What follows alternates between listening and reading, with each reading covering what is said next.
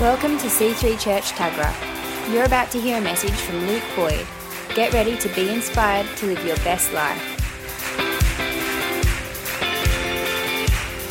'Cause all that I am, Lord, will follow you all of my days. No looking back. I've left behind my former ways. Have you ever heard those people that are like, oh, don't you know that Easter, pretty sure it was created by, these pagan gods? They were the first ones to do it. Well, our God is such a boss, he took the thing over and made it his own. That's my personal opinion. So where's the cool gods that made up Easter? They're not around anymore. I'm sure some Norwegians probably get into it still. I don't know. They're crazy. Have you ever seen a Norwegian dance like a Viking? I don't know. I had another apple this morning for breakfast, and so look out. Who knows? I think it's my thing now. A Sunday comes along, I'm going to have an apple for breakfast. It makes me crazy, and I like it. It feels good. Has anyone, can I please see a show of hands, has anyone ever struggled in life? Yeah, anyone? Oh, wait. I think I just saw every hand go up. That's amazing. And so put your hand back up if you've ever struggled or you've been stressed or you've had anxiety. Put them up. Come on, put your hands up. And just look around. Now that your hands are up, just look around. You see everyone that struggled. Doesn't it feel good to know that you're not alone in your struggle? It's good, isn't it? We're coming around this theme, the power of the cross. Wowzers, what a great theme to be doing. Can I just throw it out there? Who remembers doing the Born Identity course? Wasn't that awesome? It's a great course to refresh your memory about the power of the cross. In there you'll find so much good stuff about the power of the cross and what it's done for us and who it's made us become. The power of the cross. Go through your Born Identity course. If you haven't done it, if you haven't even heard of the Born Identity, please tap the person next to you because they've probably got the book and say, can I please borrow it? Because I'd like to do it. It's a really, really cool stuff. You learn a lot about the power of the cross. Power of the cross. So when a preacher gets told, oh, we're going to do a preach, this is our theme, we're going to do the power of the cross. For me, I go, oh my gosh, I'm going to do this, I want to do that, I want to do this, I want to do that. Blah. My mind just explodes. It's like, where do I even start here? It's phenomenal. But I know that Pastor Phil and Julie and the rest of the preaching team are going to do such an incredible job at relaying all the revelation, all of the profound beauty and mystery that's been made available to us through the cross. And I just want to have a little look at something that I guess it's close to all of us. And it's something that doesn't really get touched on too much. So we're going to go through it. It's going to be a lot of fun. And I think we're going to have a good time. Aren't we, church? Yes, good positive feedback. That's great. Feeling the love. So, Candace, darling, whenever I say things about you, I never tell you that I'm going to do it, do I? It's the best way. Husbands, if you ever want to get away with something, do it like that. Candace, she's been struggling for a pretty long time now. We're talking about struggles. We're talking about suffering. She's been struggling for a while now, quite some time, about 11 and a half years, which coincidentally, it ties into how long we've been married. And I still don't really see the connection, but nevertheless, she struggles. Is it coincidence? I don't know. I don't think it's a coincidence. It probably isn't. It's probably directly related to that event that happened about 11 and a half years ago. No,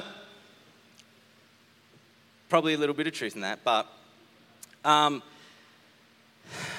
who would want to be married to me? Oh, it would be so bad. I think about it. Sometimes, when you put yourself into someone else's shoes, and I think about being Candace, and I was like, oh, gosh. Wow. But, hey, you love me somehow, and that works for us, so that's good. Thank God for a gracious woman. But, so, let's be a little bit more real. So, Candace has had struggles in the past where she's come to me for solace, because I'm like this great, wise guy that's got it all together, has everything. If you ever have a problem, come see me, I'll fix it. So Candace, every now and then, she struggles, and she comes to me. And there was this one particular time where there was some females, and they were making life difficult, very, very difficult for you. And you came to me, obviously seeking the divine wisdom that flows through me. And I just said some pretty big... Oh, okay, so my logic and reason is impeccable. I don't know if you've ever had a good conversation with me, you'll realise that I'm pretty cluey. So I just gave you the cold, hard, straight facts of the matter, and just fixed it. Pretty much thought I gave you the exact thing you needed to do to fix the problem and move on. Let's move forward. Don't dwell here. And of course, Candace was hurt by that. Needless to say, she's completely wrong for feeling hurt by me. I don't know why she would feel hurt by me. I'm the good guy here. I don't understand it. No. Has anyone had a struggle and had a person come up to them and just try and tell them how to fix it and just go, oh, yeah, you're struggling? They have no real time. They just want to give you something, shut you up, and leave you there. You ever felt that? And isn't that such a... it never feels good, does it? When we're in our struggle, we're not looking really for logic and reason and the immediate fixture, because we already know it's far more complicated than that. And what I find that we need as people, in those moments, what we're really looking for is for someone just to be with us. Someone just to be with us. And what I find is even better is if whatever the struggle is, and isn't it funny, the people that always give you the info, it's like they've never struggled in their life. It's like, yeah, I'm not taking advice from you. Look at your life. It's awesome. Seriously. You don't know what I'm going through. But what we're looking for is someone to be with us. And even better is when you know someone has gone through a similar experience to you, and they can just be with you and understand and be there for you. And those people are the ones that usually when you've come out of the season, everything's new, everything's fresh, you often look back and go, oh, thank God for that person. They were the one that got me through. They were the one. They didn't give me the answers. They didn't give me all the quick fixes. They were just there with me, and they helped me through just by being there and having understanding, having compassion. It's a phenomenal, phenomenal thing. And so, obviously, I've learnt from my ways, and I've never done anything like that again. Not even once. Heaps of times. Still can't work it out. This is one of the reasons why I would struggle to be married to me. Whenever I have a problem with Candace, haven't had too many, have I? I say something. Say it's like, Candace, look, and this is a genuine thing for me, was for us. I said, Candace, toothpaste lid, it's got to go down at the end of your use. Leaving it open makes it pretty crusty. Not a fan of crusty toothpaste. Can you shut the lid? You heard it, you listened straight away, and I've never had to worry about it ever again.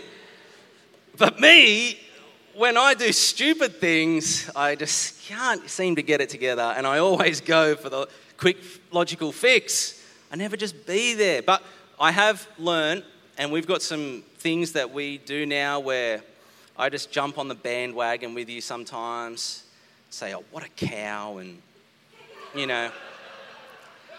And we just sit in it, and we experience it. So if you are a husband, let me tell you, you are kicking goals if you use the line, what a cow, and sit in it. Mate, they'll be putty in your hands. It's true. They're like, oh, you're so in tune. Oh, this is awesome. No. Okay, I've got to get back to it. That's incredible.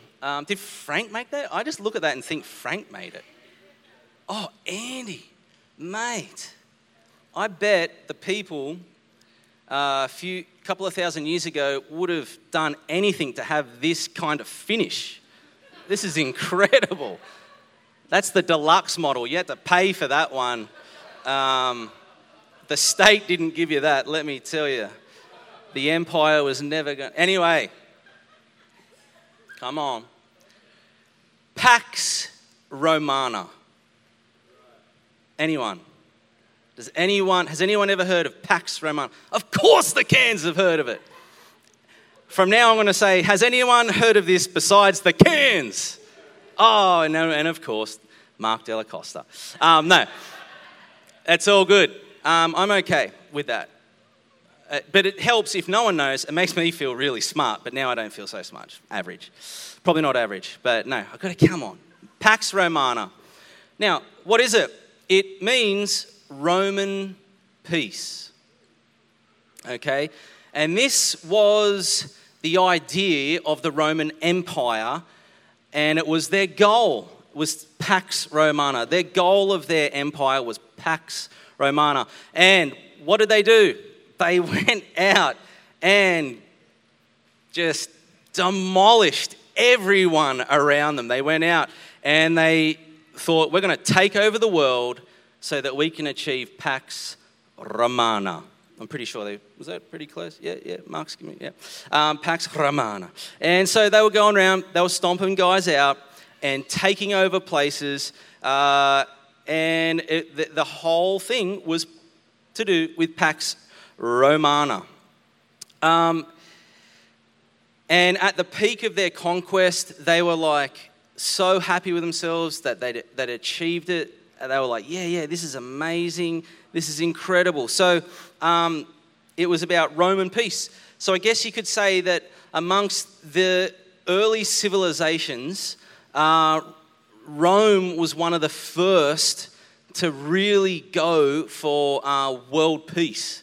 That was their thing, right? Pretty cool, hey? World peace, that's a pretty cool thing. Except for the fact that peace to the Romans wasn't exactly the peace that we would think of. So peace to the Romans wasn't the fact that there was no war in that moment. That wasn't peace. Peace was only achieved to the Roman way of thought when everyone around them was stomped and subdued to the point they could never come up against them, never uprise. They crushed them, they debilitated everyone around them, and in that moment when no one could rise up against them, then and only then could they have Pax Romana. Pretty crazy. And what they would do, if you tried to resist the empire, see what would happen is the empire's armies, they'd go into a place, they'd hold out the sword, they'd take you over first of all, you were crushed, you were debilitated, then they'd go up to the people in the town and say, confess Caesar is Lord with a sword. confess Caesar is Lord, pay his taxes. This is what you got to do. And if you do that, then cool, then you're a part of the empire. Awesome. Hey, good job. Nice to have you along for the ride. But if you resisted, what generally ended up happening was the Romans got really, really good at instilling fear into people. And fear tactics was a big part of their empire. And they actually got really good at the thing that we're coming around called crucifixion. Some other civilizations dabbled with it, but the Romans really got it down to a fine art. Now, the thing that they wanted to do was, their goal was, with the crucifixion, was to cause the maximum amount of pain and suffering, as much as a human could take, and keep you alive for as long as possible. They didn't want a quick death. It's not so, you're not making too much of it. You're making a statement back then, not so much. You had to go for as gruesome and as brutal as possible. And we had to make it really, really long so that it would just be, oh my gosh, look at this. It was so confronting, so that whoever else was there would be thinking, there's no way I'm going to resist. There's no way. The whole point was to get everyone so afraid to resist. And so that is how they did it. They invented this cross, which is just, it is totally barbaric. I mean, a lot of people have done studies into what it does to the body. It's just incredible, the amount of suffering that goes on when someone is hung on a cross. It is absolutely, it's chilling, to be honest. It's actually chilling. And so, roughly about 2,000 years ago, God came to earth in the flesh. Now, his disciples and his many followers, they ended up believing that Jesus was both fully God and fully human. Just mind-blowing stuff. Absolutely mind-blowing stuff. I love it. It's phenomenal. Please look into that, church. If you get some spare time, you want to know more about Jesus, look into what it is to be fully God and fully human. It makes perfect sense of everything. So, God, to those early disciples, to the people, the first Christians, to them, God was walking with them. To them, God was eating meals with them, having a drink with them. He would be hungry and thirsty with them. He would be stressed. He would feel cold with them. He would feel hot with them. This God was walking with the people. And it's just a phenomenal thought. A phenomenal thought. God lived alongside his now fellow humanity. I'll say that again. God began to walk with his now fellow humanity. And the early Christians, they believed that when Jesus went to the cross, that was God on the cross. God was on the cross. And Jesus did die a terrible death. He was betrayed, he was beaten, he was bruised, he was bloodied. Jesus, this God hung on a cross. Why? Why? To make peace with everything and everyone on earth, reconciling us back to God and dealing with the world's sin problem once and for all. Now, what we need to stop and think about here, okay? The idea that a God would come, walk with, talk with, do life with, experience the totality of what it is to be human, this was a totally radical thought in human history. People didn't think of gods as doing things like that, especially dying on a cross. All the gods that people knew of back then, they were separate from men. They were above. You always had to try and win them over. All the other gods, you had to win them over. And if you didn't, you're suffering the wrath. There were all kinds of sacrifices made. They had to do certain exploits just to try and win these gods over. So this idea was so revolutionary. It was so new. It was so like a God has come and allowed himself to be hungry. A God has come and allowed himself to feel, to experience this human life in its totality. Not only that, this God has come and suffered one of the most gruesome of deaths a human could. Okay, so if the cross wasn't bad enough, all the lashes he received before that would kill people. Half the amount he got would kill people. This is just what is the thinking behind it? Do you know what I mean? Like, imagine what people would have been thinking. Why on earth would a God do something? Why would he allow himself to be subjected to that?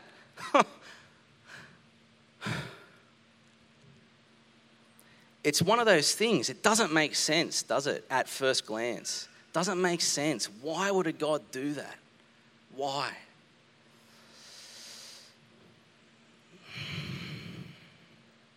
However, the true God did come to be with us, experience the fullness of humanity, only to love us the whole time, all the way to death on a cross. I just got to mention again, to us that have grown up with this, it becomes like a normal thought pattern. Oh yeah, God came, died for us. Yeah. But this is so beyond profound. This is, when people first thought this concept through, it blew their minds. Why on earth would a God do this? Why would he subject himself to such horrors? See, so God, he came to be with us. But according to the Roman Empire, world peace was achieved through coercive and manipulative violence. And according to Christianity, peace will be experienced by sacrificial love. Another mind-blowing thing at the time. Mind-blowing. This wasn't peace. How do you get peace from sacrificing yourself? You've got to kill everyone first before you get peace. No, he flipped the whole thing on its head. How the world was rolling at the time, flipped it all on its head. No, I'm not going to go as God and just get everyone to just be crushed to the point where they will, oh yeah, you're Lord. No, complete opposite. He died for everyone. He took on everything. This is just mind-blowing stuff. It's just, you could, just the, how scandalous and how oh my gosh, have you heard about Jesus? This God that the Christians are talking about. Look, this is we've been under this Roman Empire, they've been doing this. It would have just been mind-blowing. No wonder it grew so fast, because all of a sudden, it was like the light was turned on. Truth was revealed. The mysteries of God had finally come into the world, and it absolutely exploded within. This all happened. This story of Jesus, this all happened within the Roman Empire. They were the ones ruling and reigning at the time. They were the ones that were crushing people, telling people, confess Caesar is Lord, pay him our taxes, debilitate. And in the greatest of circumstances, in the greatest of just being under trial and under tribulation, it was crazy how many martyrs. In that scenario, Christianity exploded and just overtook the world. To the point where our God took over Easter. That's pretty cool. Let's just have a look at Colossians, church. If you've got a Bible, let's turn to Colossians. Just want to read one passage of Scripture. It's one of my favorites, actually, but I'm going to cut it short.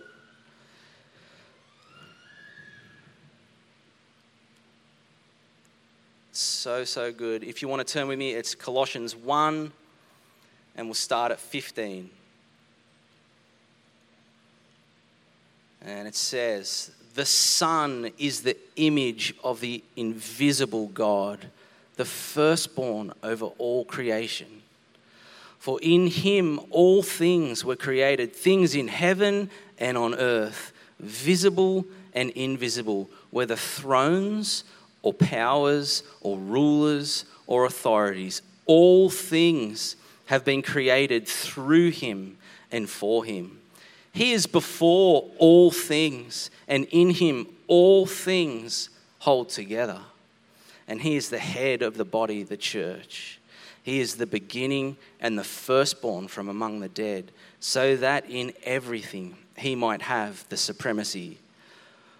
This is so phenomenal, these next two verses. "For God was pleased to have all his fullness dwell in him, and through him to reconcile to himself all things, whether things on earth or things in heaven, by making peace through his blood shed on a cross."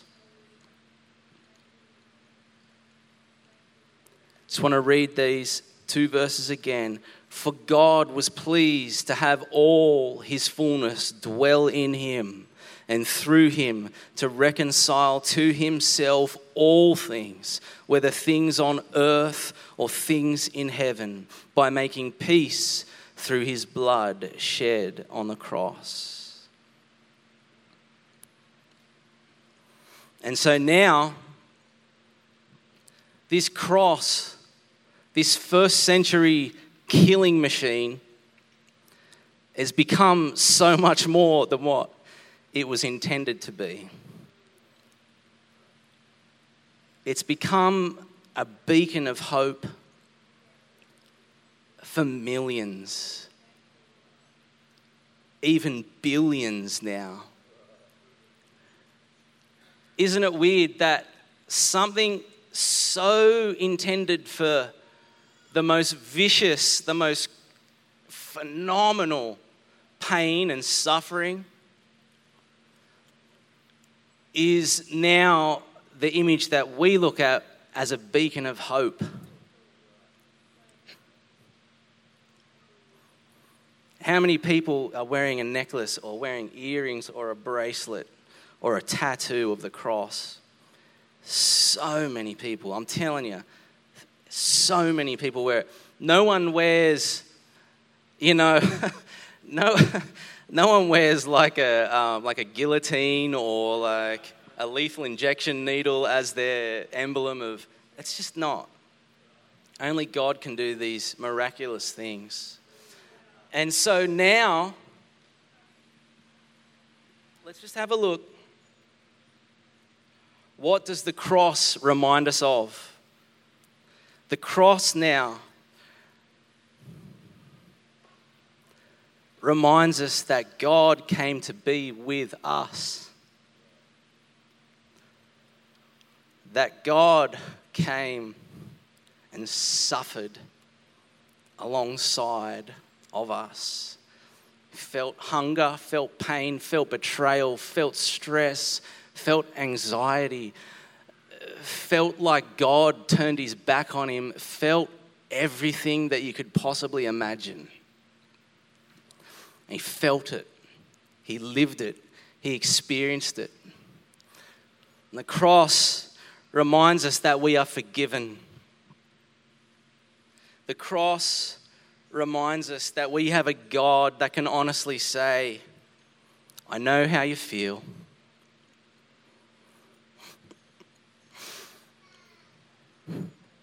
You're not alone. And I'm with you all the way. In your suffering, in your struggle, in your lack of peace, we are the only one that have a God that comes alongside of us and says, I'm here with you. No other God can say that. No other God can say, oh yeah, I know how you feel. No, you don't. You've never been a human.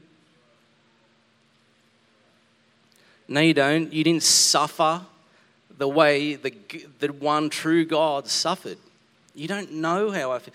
No other religion will give you a God that knows exactly how you feel, because he became, in his full godness, became full human at the same time. It's profound. He connected us. Like the scripture says, he reconciled everything back to himself. And what more beautiful way could you do that than to become like us, to know us, to bring us back and give us the perfect human to say, hey mate, I know exactly how you feel. Let me be with you in the midst of your suffering. Let me give you hope. Let me give you the strength you need. Let me be the one that is with you through it all. So profound. So the cross reminds us that we have a God that can honestly say, I know how you feel. You're not alone. I am with you all the way. And lastly, the cross reminds us that everything has already been done for you. Everything has already been done for you. You don't have to try and win this God's affections or his attention or his love. You don't have to try and win that. You already have it. He is now trying to win yours. He's flipped it all on its head. He's flipped it all on its head, just like he's done the whole time. Now, humanity isn't trying to win the affections of God. Now God has done his best to win your affections. He laid it all out. He's loved us. For God so loved the world. Why did he do this most scandalous thing, become a human and allow himself to? Because he loved the world. He loved everyone. He's only ever wanted what's best for us. He's only ever wanted to love us and to let us feel and experience life in all of its fullness, the way he designed it. God is absolutely the lover of humanity. He is not the hater. He is not the one that's always waiting to judge you and kick your butt. You never have to try and win his affections. You already have it. You already have it. You already have it. You've always had it. You've never had to earn anything. You've always had it.